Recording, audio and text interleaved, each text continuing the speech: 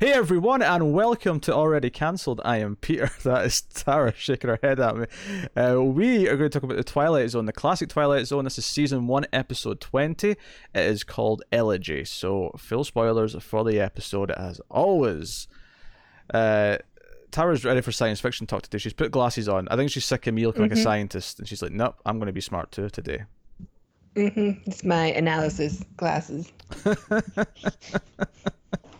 It's my analysis glasses. Actually, reaches over to let the cat in or out. In. Okay. But it won't be long.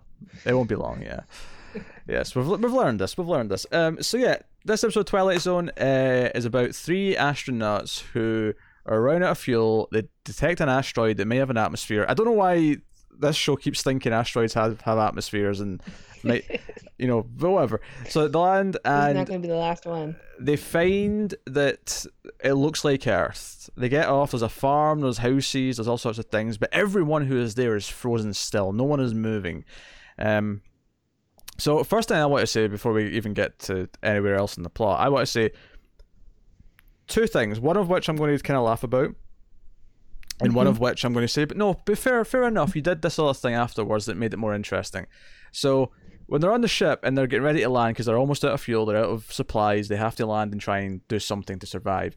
And he's like, analyze the atmosphere. And he analyzes it, and it's like identical to Earth's atmosphere. And I'm like, oh, would you believe it? It's identical to Earth's atmosphere. How many places in this show are we going to go where they don't need spacesuits because it just happens to be the right amount of oxygen and nitrogen? Oh, bloody hell. But to his credit, to compare it to I shot an arrow up into the air, because we had that same complaint with that, where it was like really obvious they were on Earth the whole time because it was like, well, it's the exact same as Earth. At least this, after they landed, is like, hey, I don't remember Earth having 2 suns, and then there was 2 suns.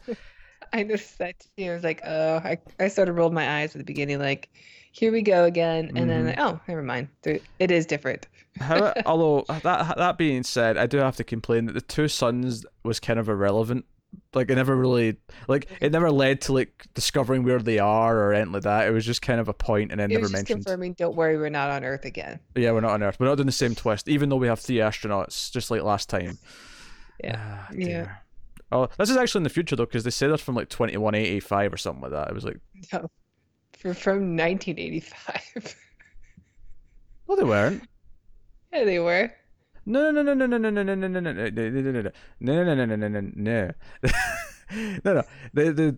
the episode. I heard 1985. Yeah, no, you heard 1985 because that's when the atomic war started. Oh. And then they said it took them 200 years to pick up the scraps and rebuild, and they said they're from 21 something. It was like 2180 something. So, did you enjoy the episode, Tara? No. Do you know what's really sad is that I thought I was going to. There was like, the first like 5-10 minutes, I thought, okay, 2 suns, everyone's frozen, this could get really interesting. And then every place it went in the second half, I just didn't like, and didn't like where it went or what it did. It was so like, this is another bad one, I think. Even in the beginning though, like the first shot with the 3 astronauts on the ship and they're doing the landing, the only thing I like about it is that they use the Star Trek sounds on the bridge, which I always like. But and before even watching it, it's like watching a school play production. Like, it was so cheap looking. but before we go too far, I do want to just acknowledge before the comments correct you that this is pre-Star Trek. It is, but Star Trek uses the same sound effects. Oh no, I believe you. It's done in another episode of the Twilight Zone. Yeah, I believe you. I'm pointing that out again before someone says, "Oh, but Star Trek came later," because there'll be somewhere in the comments if I don't say that. If I don't point that out. Yeah, I'm saying it uses Star Trek because Star Trek is more important on the hierarchy of Tara's sci-fi. That's I don't know, like. It's more important in this episode for sure, but I think there's probably a serious debate about what's more important: Star Trek, the original series, Third or from the Twilight Sun Zone. also had a spaceship that used the same sound effects, so they use it for this and this episode. I'm sure it comes up again, and then Star Trek's like, you know what? That is a really good sound effect for a bridge of a starship. Let's just use it. So I did like Third from the Sun a lot more than this episode. Oh yeah, me too. This one is not. They've got like 3 stereotype characters. There's like the patient leader, the guy who's always mad. Like, I don't know. It's just not very good. It's um Honestly, I think the biggest problem I had at the start, even though I didn't necessarily dislike it yet, was that it did kind of feel, it felt like it was combining I shot an arrow into the air with the first episode, Where's Everybody Gone? It felt like it was combining those two, and it felt kind of derivative of previous episodes. yeah, I really was interested in why everybody was frozen. I wasn't thrilled with like when they actually just did a still shot, like it was so obvious. Actually, I want to bring that up because They also, yeah, they have a still shot of the characters that are moving yeah, for some reason at yes, one point. that threw me off so much. So Me after, too. I rewound it like 3 times. after they get off the ship and they're on the farm, they meet this farmer. He's frozen still. They think something wrong with him, so they walk into town. They go across this bridge, and they notice a fisherman down by the water. So one of them runs down to talk to him or try to talk to him, but he's frozen as well. And then there's a shot where it looks up at the two astronauts who are still up in the bridge looking down, and it's a freeze frame shot. And I thought, wait, does that mean they've just frozen and he's now on his own? Like the other two, Yeah, like me too. and all my explanation for this is only that they wanted a shot there of those two looking down, but for some reason something was They wrong. didn't have it.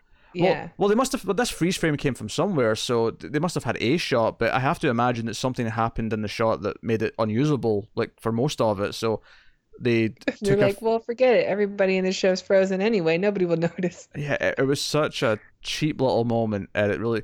Because if I was making this episode right and I realized I couldn't have that shot, I would have just not cut to it. I would have just stayed on the other shots. I don't think it was necessary. Yeah, Yeah. I would have just stayed away from it. But that It was was so really weird. bizarre. Really, really weird. So it's like the first half of the episode. There's kind of a montage of them going around. At first, they go to the town hall, and there's like, again, everyone's frozen, but there's like a mayor who's just been elected at the top of the stairs, and there's like a room full of people. I did notice one of the people who was meant to be frozen blinking in the background. I watched him. Yeah. Because he had these like really bug eyes, and I was like, okay, he's gonna blink. This is a long, long take Yeah, too. yeah, Like yeah, purpose, yeah. it almost like maliciously long takes to test everyone in the background to see how well they can freeze. Yeah, I felt like they should have had a lot more tight close-ups so they could cut into the close-ups whenever something in the background did, move or. And I think the thing I was noticing the most though is I noticed that one guy blinking, but a lot of the others there's this natural kind of shakiness that a person has when they're pretending to be perfectly still, Yeah, yeah. and I noticed that a lot. I noticed them just kind of There's a lot shaking a of- little bit. Yeah, just a slight wobble. Yeah, yeah, and I'm not making fun of them because I know it's hard to do, but It's hard. Yeah, I'm sure. so Like, you can see people breathing. Yeah, it's what you gonna do. I mean, I was kind of impressed by a lot of people on how well they could stay like completely still for those long takes. yeah, no. But still, what a jerk director. Can't So- go cut a little bit earlier. So, Mr. Director, are we going to be like doing lots of close-ups and stuff so you can cut a No, one big wide shot. You're going to be in the shot the entire time. You can't move for a whole I need 4 all minutes. 30 of you to stay perfectly still. Nobody blink. Yeah, there was one or two shots in this though that I did think were actually a bit more. I don't want to say flashy per se, but just a little bit more intricate for Twilight Zone. There was a couple of shots where I liked the shot when they first went to the mayor's like sort of scene. The camera kind of like from a wide shot kind of went in and up to the mayor. It was a nice little bit of movement that I Yeah, don't typically you're right. expect. I thought it was a good looking set, Yeah. the way that was. Same with I think later on there's a shot where when they're all drugged where it sort of goes from face to face, and it actually felt again very different to what this kind of shot I expect on Twilight Zone so far. It felt a bit more cinematic the way it was sort of moving face to face. It's just really just these like 2 or 3 little specific moments I'm thinking of, but they did stick out to me, so I'll give them the props for a little bit of direction there. So there's a little montage of them, like they're all in different places. One's in like a hotel, and there's like a romantic dinner happening. Again, they're all frozen. One guy goes to,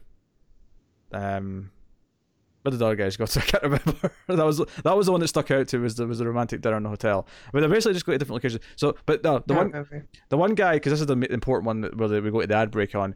I think it was the hothead.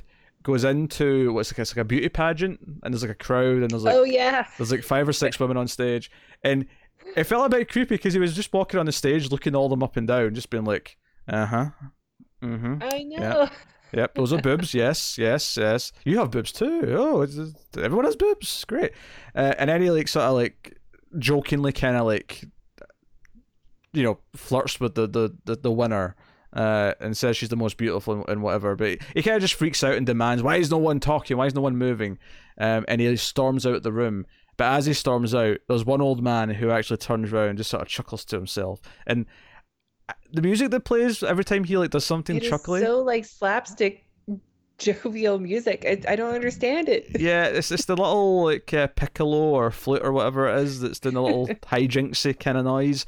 If Connor was here, he could tell me what the instrument was, but it just yeah. So that's where we got the ad break on, and then in the second half, they encounter him because they're looking at houses and they're basically just going to pick a house to move into because they can, since everyone's frozen. Yeah.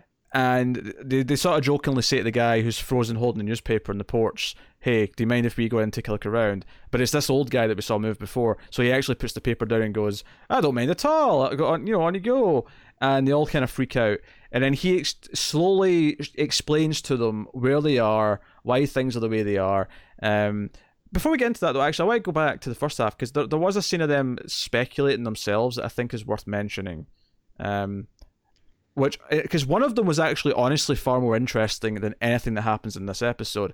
What was that? The cool-headed guy theorizes that they are actually all moving. They're just going so slow that to them they look That's still. what I thought this was going to be. Yeah. When he mentioned that, I was just like, oh yeah, they're just on a planet that has like a different speed. speed. Yeah, yeah. And so they're all going so fast. And I thought, that actually sounds really interesting. Like how do they like age? Like do we like jump ahead in time because they're waiting for like some of the characters to achieve something? But by the time they do it, they're already like all in their 60s or something because they've been waiting so long for it to get to that point. I don't know. I love the idea of them actually growing old and dying in one of the like they take a house, and because it's like people who are at the beauty pageant or the mayor's thing, the house is empty for the rest of their lives. So they grow old and die in the house, and then in the speed that these people are moving at, they eventually come home and there's just these 3 dead guys in the house. I could have been into that plot. That could have been a fun little one. Yeah, I honestly thought that's where it was going. Because I sort of had thought about that, and then when one of the characters, I think like their captain or leader or whatever, brings it up, then it's like, yeah, maybe that's what this is. But then, no, everything we get is so bizarre. Yeah. Yeah, so the old man, he's kind of dancing around it. He slips this casual reference that made me think of Westworld, because he says that, oh, the guy who this house was built for, turned out he wanted to, fight dragons or whatever. So he's over in the fantasy section. Yeah. And I'm like, wait, is this like Westworld? Where there's like different worlds, and he even mentions a Wild I thought West. of that too. Yeah. Except everybody's totally still. So what would be the point? Yeah. And they keep asking questions, and it eventually says, "Oh, this is a cemetery. This is people who have died who have came here. Everyone here is just like." So I'm like, because my big question is like, well, if they're dead and that's why they're standing still and they're being preserved and they're just standing there, I'm like, are they actually experiencing any of this? Like, is there a point to them standing here doing this? No, I don't know. I don't think so. Like, it seems dumb. Like, so people from this other place that happens to be a lot like Earth come to this planet to die. And he's like an android or something that asks them what is their favorite moment or what do they wish they always had. And that's how he preserves them in this like menagerie. But it's not like but that's it. Like that's all it is. Can I ask a question, Tara? And I want you to be honest with me. What? Do you only know how to use the word menagerie because there's an episode of Star Trek called The Menagerie? Yes.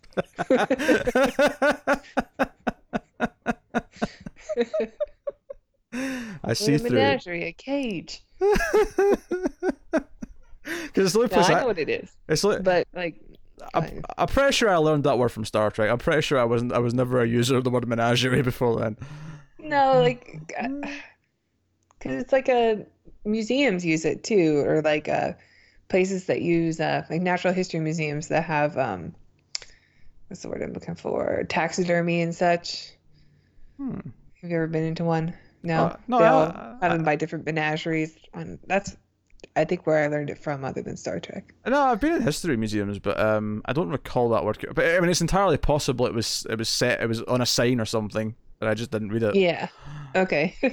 But like, certainly. But anyway, so yeah, now he explains this, and he brings them out all drinks. He's like, "I'm going to make you spot a lunch. Here's some drinks first," and of course, by the time they get to the end of the scene, like they all start dying. He's drugged them all because they're here, so they can't be alive. So they're all That's where dying. people go to die. Yeah, so it's kind of a dark ending. I actually had laughed at one point. The hot-headed guy, it was just when they finally say they're from Earth or whatever, and he's like, "Oh, Earth. Oh, now I understand." And the hot-headed guy goes, "Oh, that's great. We don't." Oh, I think like there's so many ideas in this episode, and it picks the ones that aren't as into, like the one that it actually picks is really weird. This afterlife idea is like so much less Yeah. interesting than all of these science fiction-y explanations that we could have had. And it seemed like it was trying to do something else because they kept bringing up nuclear war and how Mhm. mankind has moved beyond that now. And like also they said, I don't know, it like zooms in on the android's face at one point and says like where he's like, so long as there is man, there will never be peace. Like, ooh, that's dark, but like what does that have to do with this? Yeah, do you know what it feels like? It feels like it's undercooked in what it's doing, right? So it doesn't feel like it's fleshed out enough. But at the same time, it's also got so many damn ingredients. It's like you were making a soup and you put in like 50 ingredients, but don't actually cook it properly. And this is what you Yeah. get at the end. There's just so much things that are just kind of there, and soggy. There's no salt. There's no salt. Well, I feel like I'm being pretty salty right now, so there is salt in a way, but yeah. It's a rough episode. I really wanted to like it. I got excited by the two suns. I got excited by theories of time moving differently. Those were like the interesting concepts to me. Yeah. And then it went down Even this. the Westworld part is kind of interesting, but then it Yeah, I was less interested in the Westworld thing, but it was more interested in just this is a cemetery. Like, who sends people here? Like, because it's almost like an implication like people pay to come here after death. Like, this is like, they sign up for it and be like, you know. yeah, like people there are really young, like so they have to volunteer to die or And have they kind of like time traveled or something, like, or is this like place based? Because the android does say that this place is based in 1950s or 60s Earth, right? This is like a desirable place, which it means that the people who come here, if it's not Earth directly, it's something that these astronauts just didn't know about because it wasn't that common knowledge. Or if it's a different planet, then they're obviously aware of Earth and their culture, or our culture, I should say, because they want Earth periods of history in their weird Yeah. museum afterlife that they want to spend their time in. yeah, it doesn't it's so incoherent. Did Zack Snyder write this? No, he didn't. It was Charles Beaumont, who I think has written some good episodes. So I won't throw about the I'm bus. sure that's true. I This one, yeah, this one's just not for me. Nah, it was a weak episode. So yeah, he leaves them preserved in their ship because they all said they want to be in their ship going home. So he's got them in their ship set, and they're all just frozen still. And I like how Rod Serling came in and was like, they all had a dream, and that dream came true, but only in the Twilight Zone. Yeah, he didn't really have a whole lot to say. No, he didn't. I did kind of like the start of the opening one though, where he's like, the date, the day after tomorrow. like he's trying his hard to make it sound interesting. He really is, really trying. So the preview for next episode at the end, he didn't even talk about the plot. He admitted that he was shit at writing women characters, and He said said that I have been accused of not being able to write good roles for women or something, which makes me think, oh, somehow he knew the internet existed back then, and What's interesting though is looking at the credits. There's no other writer credited. I think he was talking about the actress. I took his pitch as there's a woman co-writing this with me.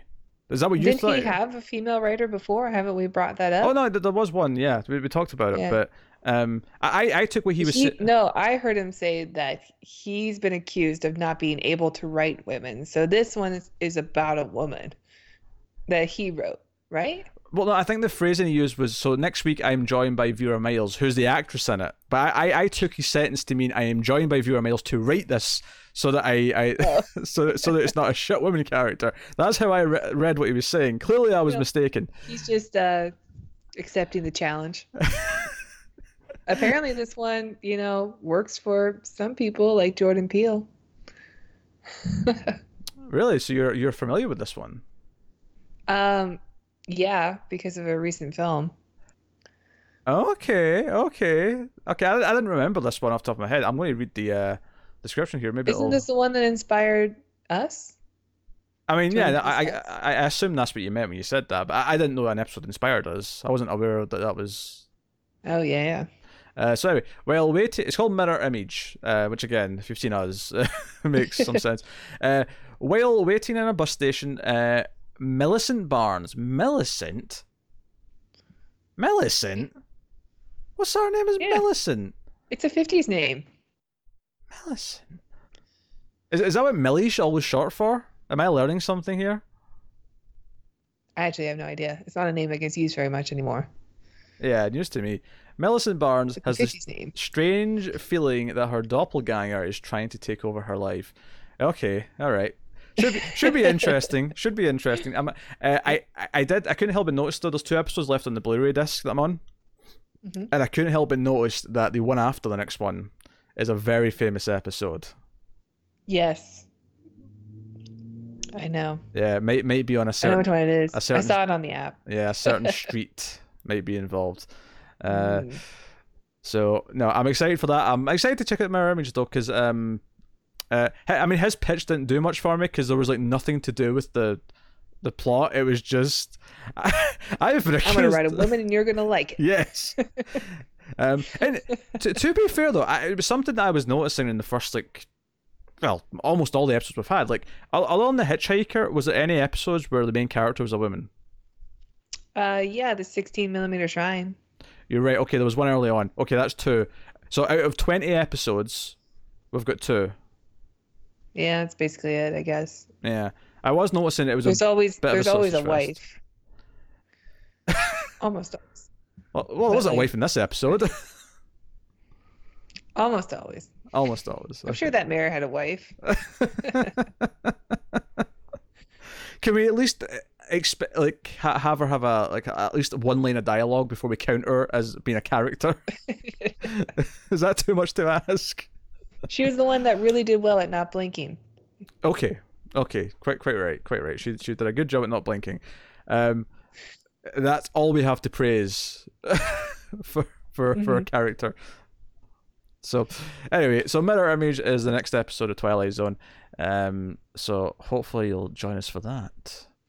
You there in your living room and us here in the Twilight Zone. That's what he said at the end. I was just repeating what Rod Sterling said. Fun episode. You can of course support everything we do at MailFuzz TV and keep all the shows coming, all these reviews coming. How can you do that, Tara? You can check out our Patreon website at patreon.com/MailFuzzTV. You can donate as little as $1 per month, just $1, and it'll get you these Twilight Zone episodes a week early. So you can check that out. Absolutely. You also get bonus episodes of other things we do and all sorts of things. We also just set up a new email address for people to use if they want to ask us questions for the shows. Just make sure you put the show that you're asking the question for in the subject and remember to sign your name on it. But the email address is mftvquestions@gmail.com. And I am going to be cruel to Tara and ask her to repeat that in most things going forward. But I thought since this is literally the first time I've ever brought it up. The email address. What was the email address I just said? You're going to give me more stuff to do? Oh, yeah. MFTV questions at gangstermail.com. Gangstermail.com. G always stands for gangsta. Unless it stands for gonorrhea.